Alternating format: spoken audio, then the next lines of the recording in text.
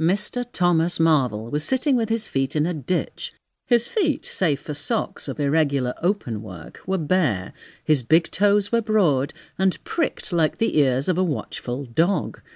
He was contemplating trying on a pair of boots. He was not at all startled by a voice behind him. "They're boots, anyhow," said the voice. "They are charity boots, and which is the ugliest pair in the whole blessed universe, I'm darned if I know." "Humph," said the voice. "And a good country for boots, too, in a general way, but it's just my promiscuous luck. I've got my boots in this country 10 years or more, and then they treat you like this."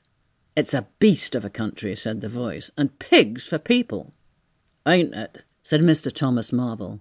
He turned his head over his shoulders to the right to look at the boots of his interlocutor with a view to comparisons, and lo, where the boots of his interlocutor should have been were neither legs nor boots. He was irradiated by the dawn of a great amazement. "Where are you? Am I drunk? Have I had visions?" "Don't be alarmed." "None of your ventriloquising me. Where are you? Alarmed indeed." "Don't be alarmed." "You'll be alarmed in a minute, you silly fool. Let me get my mark on you." Mr. Thomas Marvel stood bootless and amazed, his jacket nearly thrown off. "Peewit," said a peewit, very remote. "Peewit indeed. This ain't no time for foolery." The down was desolate, east and west, north and south. "Swelp me, it's the drink. I might ha' known." "It's not the drink." "Oh!" said Mr. Marvel, and his face grew quite white amidst its patches. "I could have swore I heard a voice." "Of course you did." "It's there again," said Mr. Marvel, closing his eyes and clasping his hand on his brow with a tragic gesture. He was suddenly taken by the collar and shaken violently. "Don't be a fool." "I'm off my bloomin' chump, or it's spirits." "1 minute," said the voice penetratingly. "Well," said Mr. Thomas Marvel, with a strange feeling of having been dug in the chest by a finger, "you think I'm just imagination?" "What else can you be?" "Very well, then I'm going to throw flints at you till you think differently." Whiz came a flint, apparently out of the air. Mr. Marvel, turning, saw a flint jerk up into the air, trace a complicated path, hang for a moment, and then fling at his feet with almost invisible rapidity. Whiz it came, and ricocheted from a bare toe into the ditch. Mr. Thomas Marvel jumped a foot and howled aloud. Then he started to run, tripped over an unseen obstacle, and came head over heels into a sitting position.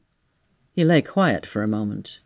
"It's a fair do," taking his wounded toe in hand and fixing his eye on the third missile. "I don't understand it. Stones flinging themselves, stones talking. Put yourself down. Rot away. I'm done." "It's very simple. I'm an invisible man." "Tell us something I don't know. How you do it, I don't know. I'm beat." "That's all. I'm invisible." "Anyone could see that. How are you hid?" "I'm invisible." "But whereabouts?" "Here, 6 yards in front of you." "Oh, come. I ain't blind. You'll be telling me next you're just thin air. I'm not one of your ignorant tramps." "Yes, I am. Thin air. You're looking through me." "Lord! How you made me jump, gripping me like that."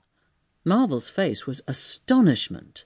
"I'm dashed," he said, "if this don't beat cockfighting." "Of course, all this isn't half so wonderful as you think." "It's quite wonderful enough for my modest wants. Look here, don't knock me about any more. Leave me go, I must get sturdy a bit. And you've pretty near broken my toe.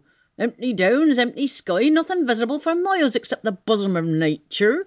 And then comes a voice out of heaven, and stones, and a fist. Lord!" "I've chosen you," said the voice, "but if you betray me—" "I don't want to betray you. Just tell me what I got to do."